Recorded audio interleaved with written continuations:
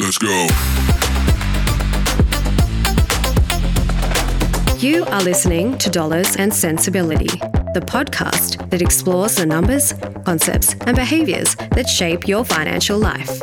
Hosts, business partners, and friends Bill McBride and Andrew Martz are financial advisors in Hollywood, California, that for a combined 35 years have helped thousands of individuals and businesses better their financial futures. Here, they want to open these discussions to you, the listener, share the many things they have learned, and of course, how to be sensible about your dollars. Welcome back, everyone. This is another episode of Dollars and Sensibility. I am Andrew Money Martz here with my very gracious co-host, Mr. Dollar Bill McBride. Billy boy, how we doing today? Excelente. How you doing? Doing fantastic. Yeah. I want to jump right into this. This is a meaty episode, but it's fantastic. So if you think about financial success, I think universally we all define that differently, but it's a goal that we're striving for. And intuitively, I think a lot of us recognize that environmental factors will play a role, but specifically the people who are around us are inevitably going to shape our financial habits.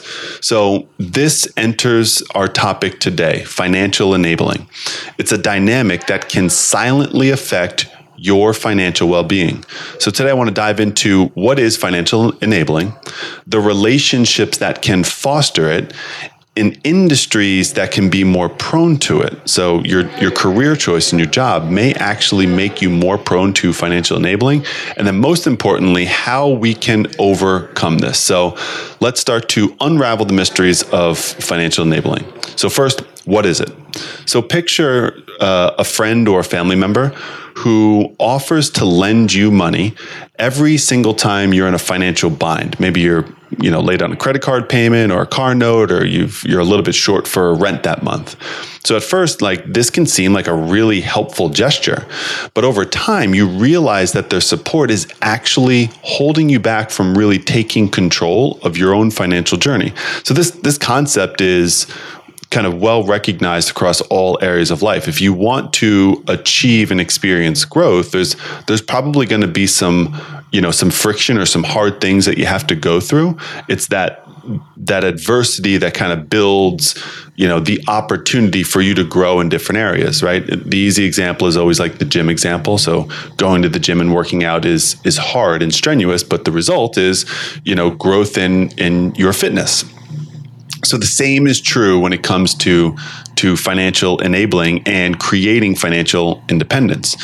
So enablers may cover expenses, provide loans, or offer assistance during tough times, and their intentions are good, but their actions create this cycle of financial dependency. This dependency will prevent us from learning how to manage money responsibly and ultimately making sound financial decisions. So Bill, let's talk about, if you can kick us off here, with the relationships that will foster, or that maybe we see most commonly fostering financial enabling. Well, I want to go back over the premise real quickly. You said over time you realize that their support might be holding you back. So this is from the, would that be first person point of view or second person? Let's just call it giver and receiver, right? We talk about enabling is a process. The enabler is the person that's giving the assistance financially to somebody else. The enablee, I guess we would call it, right, is the person receiving. And I think it bears mentioning from the onset here that the person receiving often is the last one to realize that they're being enabled. Okay. I think the burden kind of falls on the enabler to recognize that this is what's going on, right? So let's get into that. Let's get into that relationships that foster financial enabling. It can happen from various relationships in our life, right? So parent-child, very common one. Parents who consistently provide financial support without encouraging financial independence, they can hinder their kids' ability to manage their own finances, right? And and certainly, Andrew, we're both East Coasters, and we look back on our childhoods and paperboy jobs and things like that, and you can see a difference in the adults that maybe didn't have a job in high school or didn't enter the working world until their mid-20s, or didn't even have that the allowance and chores system set up, right? There can be a pattern of enabling that starts very, very young. Yeah, it's a really tough one, right? Because you can see across society this dynamic where, so often people who grow up in environments with less or little resource, right, don't come from a place of a lot of financial literacy and education. Maybe we describe this as like a blue collar type of environment, have this sort of hunger that forces them to grow. And many times, can lead to these like really cool stories of entrepreneurship and, later, life success, whether it's in sports, entertainment, business, whatever.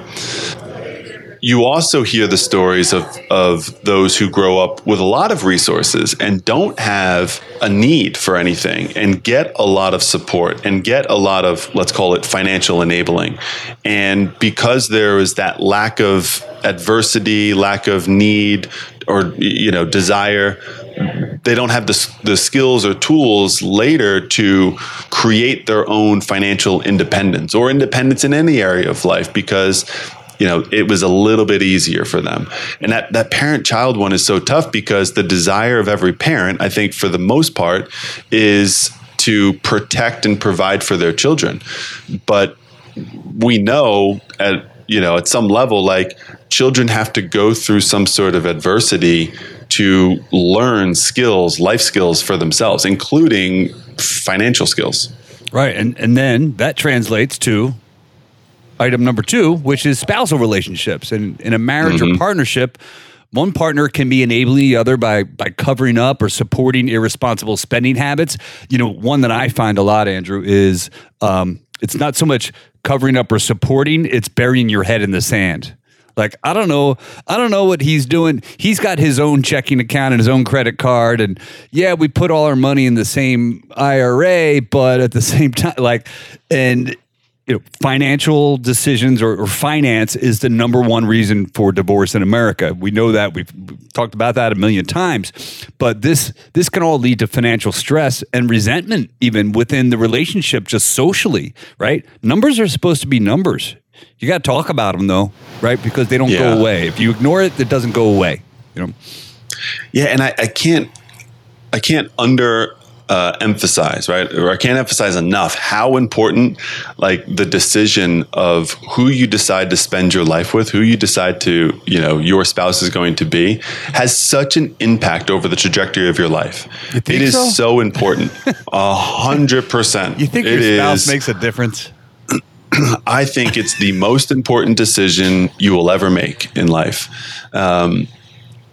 And because money is the leading cause of divorce, we know that money is interconnected to so many elements of the household and that family unit, where you live, your lifestyle, where you eat, where you go for entertainment, all these different decisions. And financial planning is all about getting your money in alignment with your life and the vision of your future life.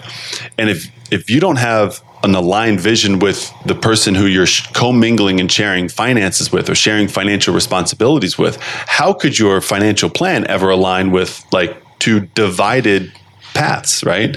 Yeah. Cautionary tale for all those who are not married and seeking to be married in the future. Man, that decision is so important. Choose wisely. Yeah. So look, I think let's roll through the next 3 of them and combine them kind of with the last one. And I say that because what we have is friendships. We've got sibling relationships and romantic partnerships. Just like we talked about with the spousal relationships, right? A friendship can be the exact same thing, but even a little bit easier, right? Look, if you're the enablee, you might not recognize because you go, hey, I have this rich friend and he's such a nice person, or she's such a nice person, and they always, kick me down some money when I need it, and I can always rely on them, right? That's not doing you any good, right? Now we also have to define too, enabling is a pejorative term for help. Okay. The connotation there is that you're helping somebody in some manner that ultimately is not good for them, right? You're enabling them to do something that's not good for them. Help, on the other hand, is supposed to be a positive term.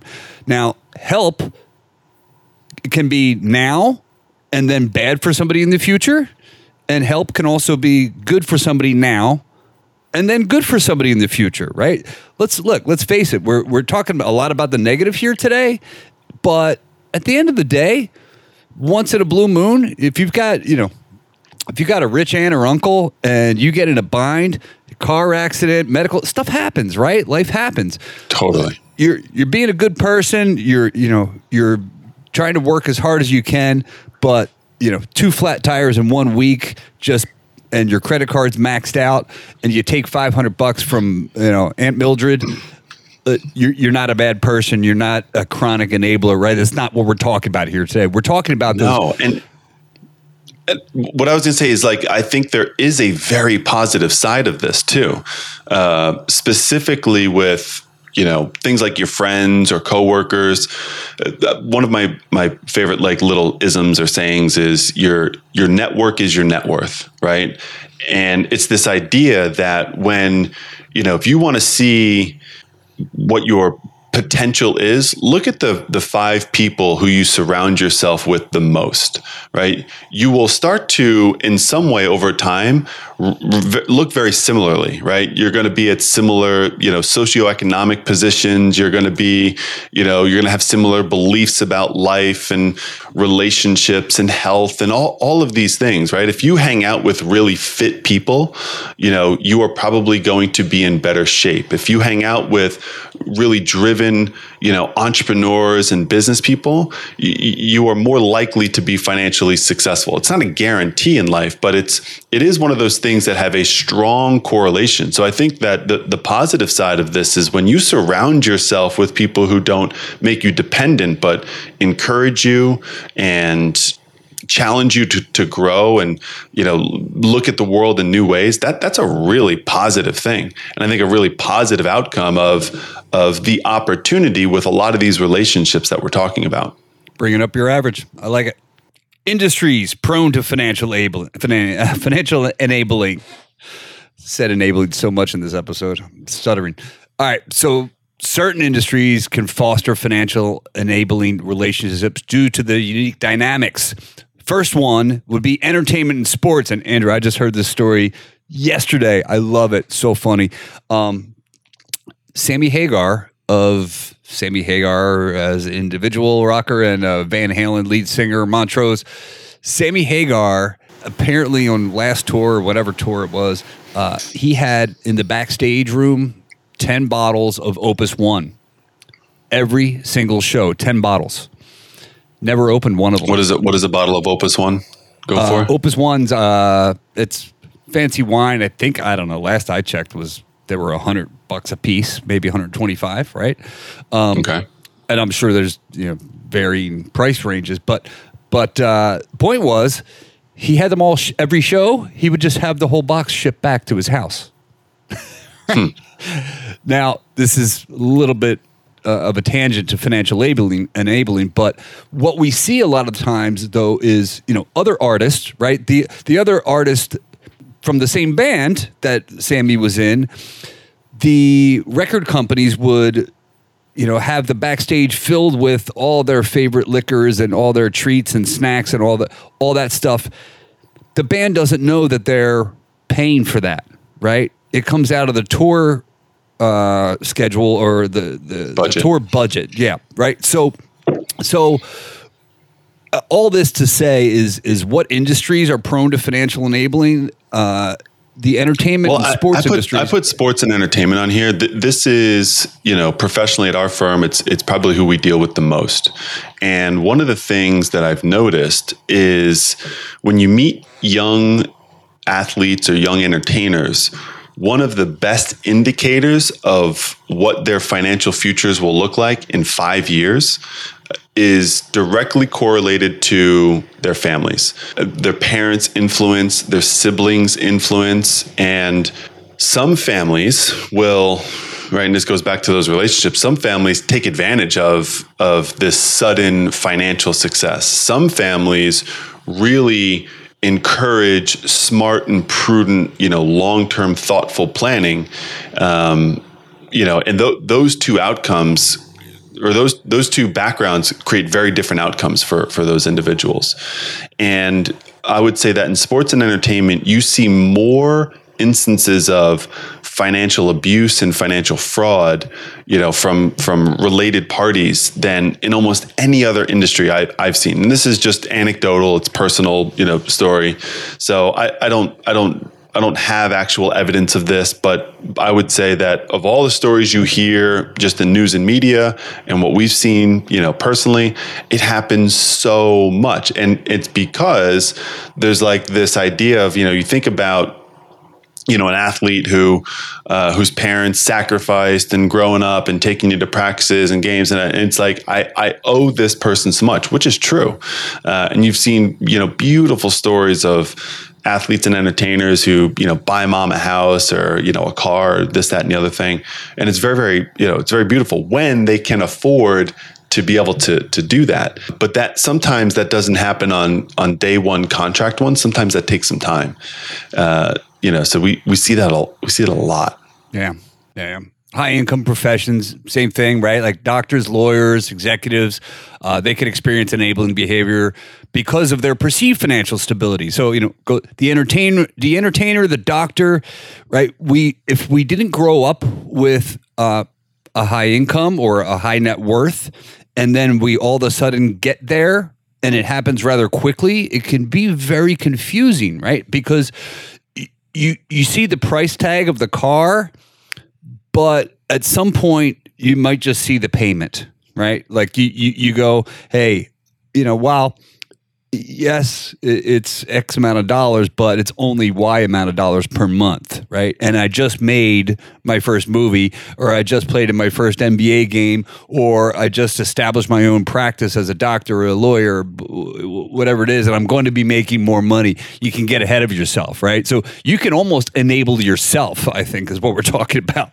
100%, right? And, along with high income professions, you see this in entrepreneurship. And one of the things that I think a lot of people don't consider if you're an outsider looking at a high income professional, a doctor, a lawyer, if you're looking at an entrepreneur, you don't see all the hidden, unseen costs, and risks associated with that industry or with that profession, right? So doctors, for example, have to deal with malpractice lawsuits. Attorneys have a certain amount of litigation risks.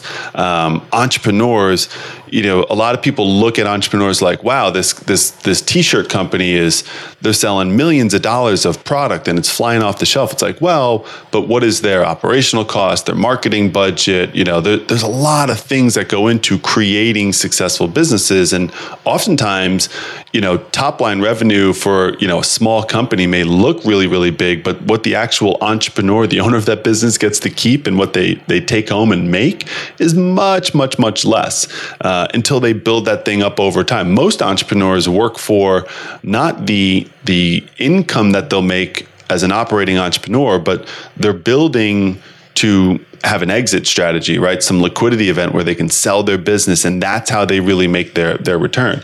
The rest of it is a labor of love, right? You're making, the same and/or in often cases less money than you would if you were just an employee at somebody else's company, but you're building equity and you're building ownership in something that later you want to sell and have that big windfall. Yeah, and I think related to entrepreneurship, I don't know if this would be considered entrepreneurship, but filmmaking.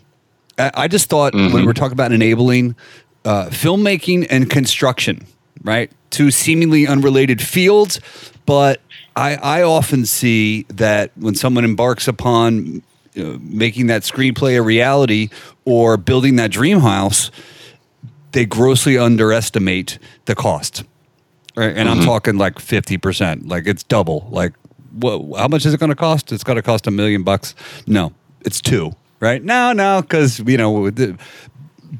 But a lot of times it's the enabling mindset that says, I want this to happen so badly that I'm going to convince myself that it can happen for cheaper than the reality is, right? You know, it's interesting. And I think that what the correlation between those two industries are, between filmmaking and, construction or, development, right? Building homes, things like that nature, is it's very attractive to amateurs. Right. So you get a lot of inexperienced people who are attracted to, right. I mean, both of us in Hollywood for decades, like how often have you seen somebody with some sort of project, right? Some indie film, something, raising money, got a script, got an idea. I mean, if I had a nickel for every single time, I wouldn't need to work again. But the reality is, like, there was such inexperience in, like, these people are oftentimes very creative, but they don't understand the business of this, which is something that, like, the big studios and the big production houses and the successful businesses do understand. They get the business of filmmaking. And that inexperience is what leads to this lack of properly budgeting and planning, and why expenses go over 50%. The same thing with homes, right? Like Adam, Steve, and Sally has got like some home renovation show on HGTV now, and wants, every neighborhood, DIYer to believe that they can be the next fix it or flip it. And it's hard. It's really hard to make money on these projects, because if it was easy, everybody would do it. And now there's so much competition. You got big firms in there. So again, I just think it attracts like an amateur crowd who doesn't have a lot of experience, and that inexperience is exposed when you start to, progress with these projects. And it's like, oh my gosh, like this is going to cost way more than I thought. And it's going to take way more time than I thought. And what did I get myself into? Yeah. And you know what, Andrew, it just occurred to me, not to get too grandiose with the whole concept of enabling, but that very mindset you're just talking about, hey, it can't be that hard, everybody's doing it, you're filling your ears and your eyes with that while you're watching all the home remodeling shows on TV, and you go, hey, I can do this. The enabling in 2003 up until 2008, the enabling in that case was done by the banks, right? So what are we always talking about here, folks? Thinking for yourself, critical thinking, being honest with yourself. And that's where, the rubber meets the road with enabling. That's right. So, hey, there are some real impacts that this can cause. And I think to your point earlier, right, like some are negative and some are very positive. What can the impact of enabling be? I think the one we're trying to really highlight today is dependency. And I think dependency is a really, really dangerous position for somebody to be in, because you start to lose control of your own future and your own destiny. And that can manifest in a lot of different ways. So now, once you recognize this dependency, right, you're going to have a cycle of reaching out, needing other people, developing your own skill set to be able to, move on a path that you design and you decide for yourself. You can also lose and have a lack of accountability. So when you have enabling relationships, you don't have any accountability for your financial choices. You've got a good friend when they're going to call you on your stuff, right? When you can say, hey, here's what I'm doing, or check out this thing I just did, the new car I bought, the new home, and somebody's like, whoa, man, check yourself. Like, was this a good choice? Should you be doing this right now? Having people like that in your life is so important. Enablers are they're gonna gas you up, right? They're gonna be your yes man, your yes woman, and give you the thumbs up on every decision that you make. And that's not people who are going to help support, your own growth. Right. And I don't want to get off here again, but what's their motivation, right? What is the enabler's motivation for you, right? Are you going to end up owing them something? But going back to dependency and lack of accountability, dependency, we say, prevents us from developing essential financial skills. Lack of accountability can lead to hindering our growth and our improvement in our finances. But look, I'm thinking about long term, like your life. Doesn't this all financial enabling can translate to your personal fulfillment? right? We've all heard those stories of the very rich person that's very sad, right? And we often look, because we glamorize in today's society of instant gratification, we glamorize those people that don't have to work, right? Or those people that don't have to earn money or go to an office.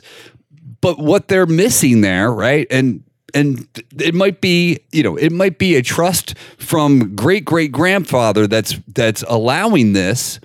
But what it's taking away from that individual is that kind of social interaction, the relatability, and the access to reality, for lack of a better term.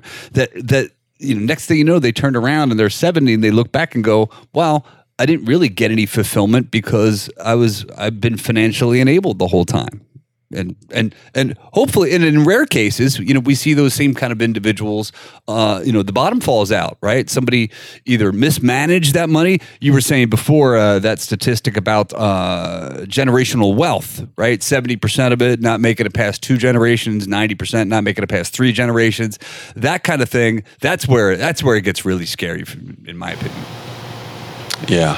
So let's end this on a positive note. How do we break free, right? If you're in a situation where you've been enabled or you're doing the enabling, right? Like let's get some real clear action steps and just some, I think this is good tips for anybody listening.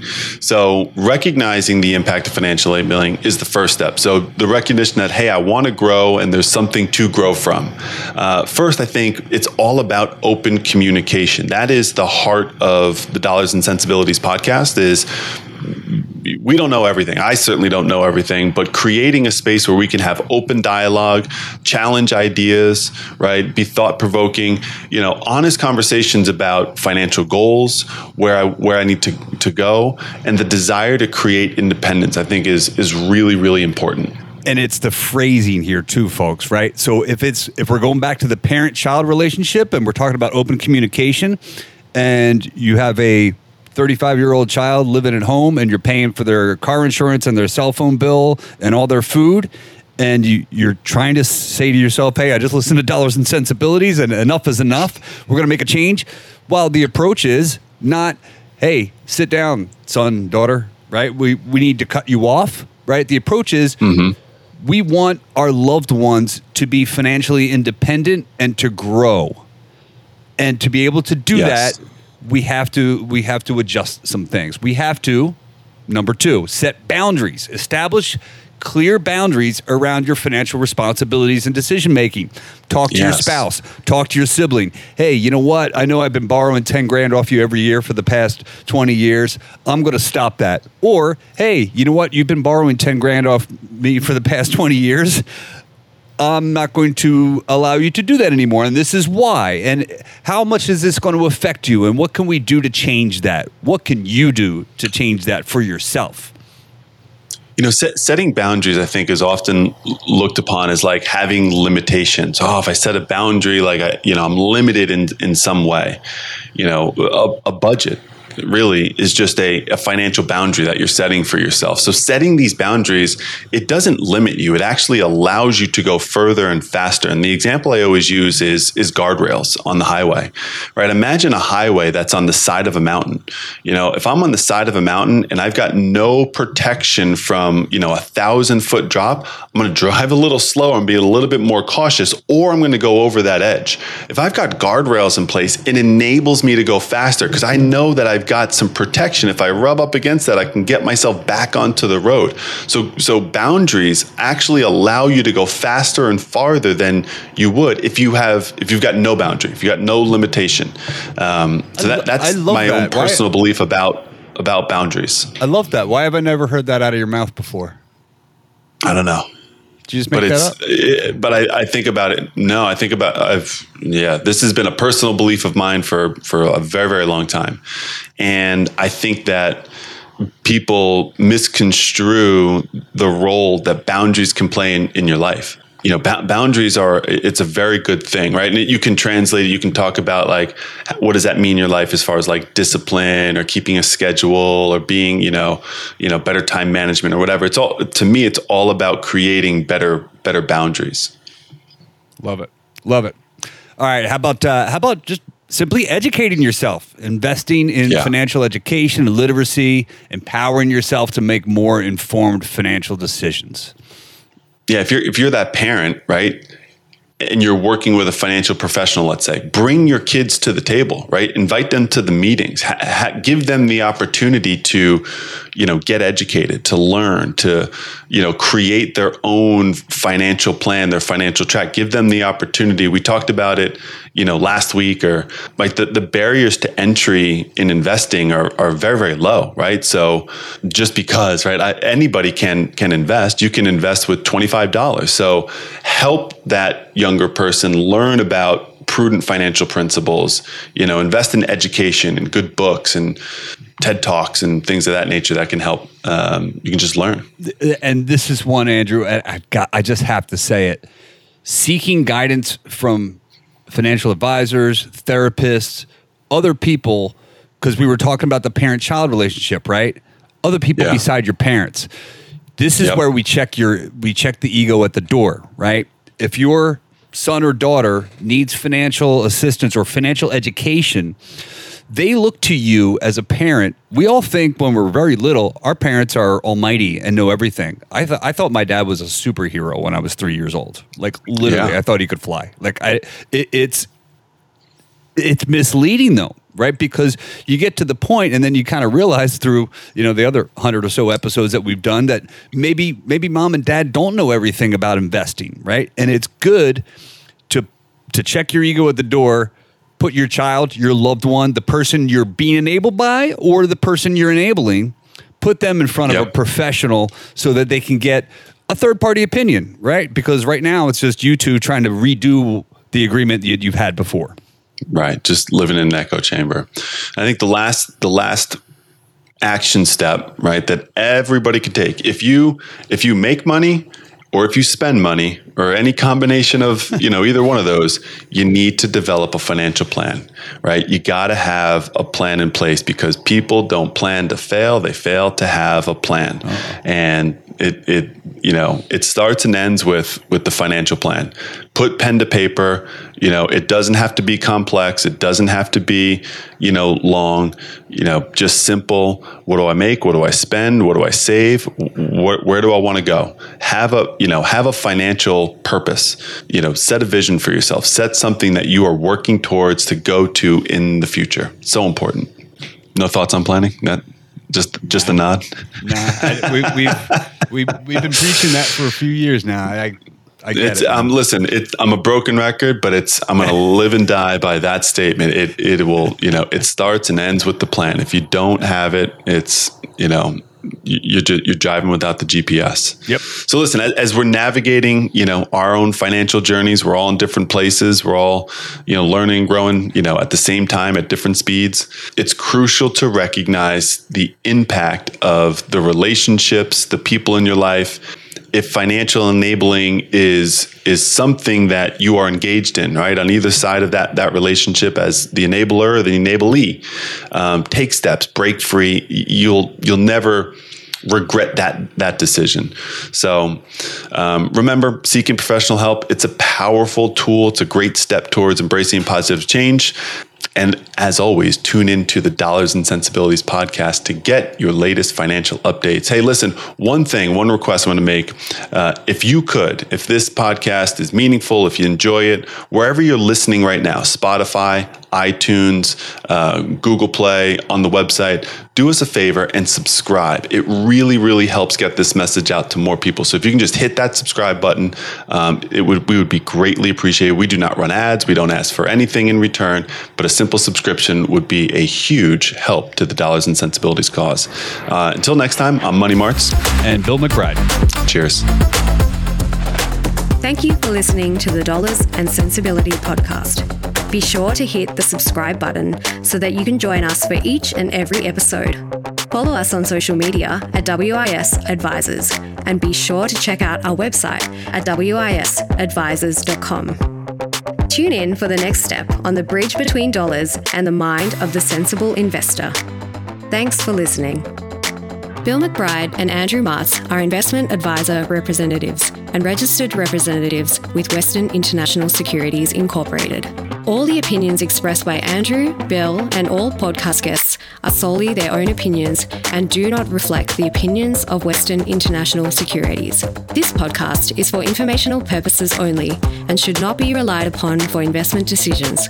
Clients of Western International Securities may maintain positions discussed in this podcast.